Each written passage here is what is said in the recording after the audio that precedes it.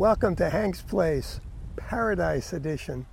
In Matthew 7:14, Jesus alerts us to the fact that there's a narrow path that leads to life and few find it. Oh, look at this. Stay on the path, and it's mighty narrow, my friends. Why don't we go along this path and see where it leads? Come on. It's mighty beautiful, isn't it? Huh?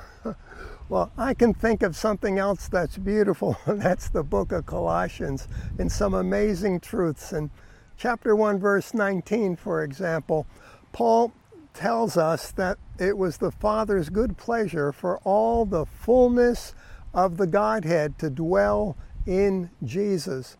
To dwell, to take up a permanent residence.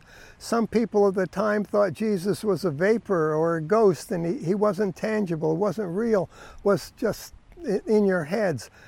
He was, and forever is entirely real, and the fullness of God, the Godhead, dwells in Christ Jesus. That's an amazing, amazing truth, isn't it? Hey, there's even more to find out in Colossians in the first chapter. Yes it is. The fullness of the Godhead in Jesus. That if you wanted to draw closer to God, for example, you're not going to find it in the priesthood or in a denomination, in a church, in a building, in a sacrament, in a ritual, in great studies of the ancient books. You'll find him in Christ Jesus. You want more of God? Go after Jesus Christ. He's the only way. He's the distribution point for all humanity of God. There is no other. Paul goes on to say another beautiful, absolutely amazing truth, and that it was the Father's good pleasure for Gentiles to share in the same treasures that belong to the Jew. That we Gentiles are partakers with the Jew to become joint heirs with Jesus, fellow citizens of the kingdom of heaven.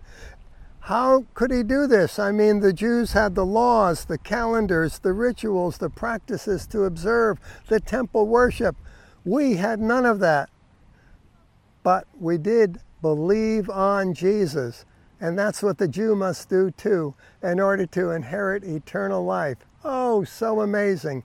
And one more thing before we leave this beautiful location today, and that is Colossians 1:27, a mystery. Christ in you, the hope of glory.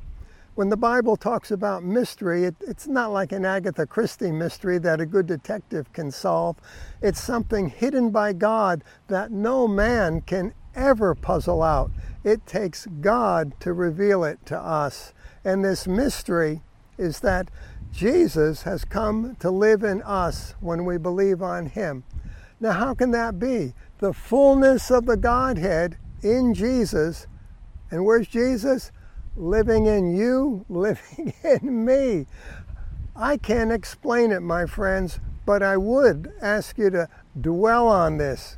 As you do, I'm certain of one thing: you will come alive. And now come on, let's both look at this beautiful scene a moment. Oh, hallelujah, Jesus.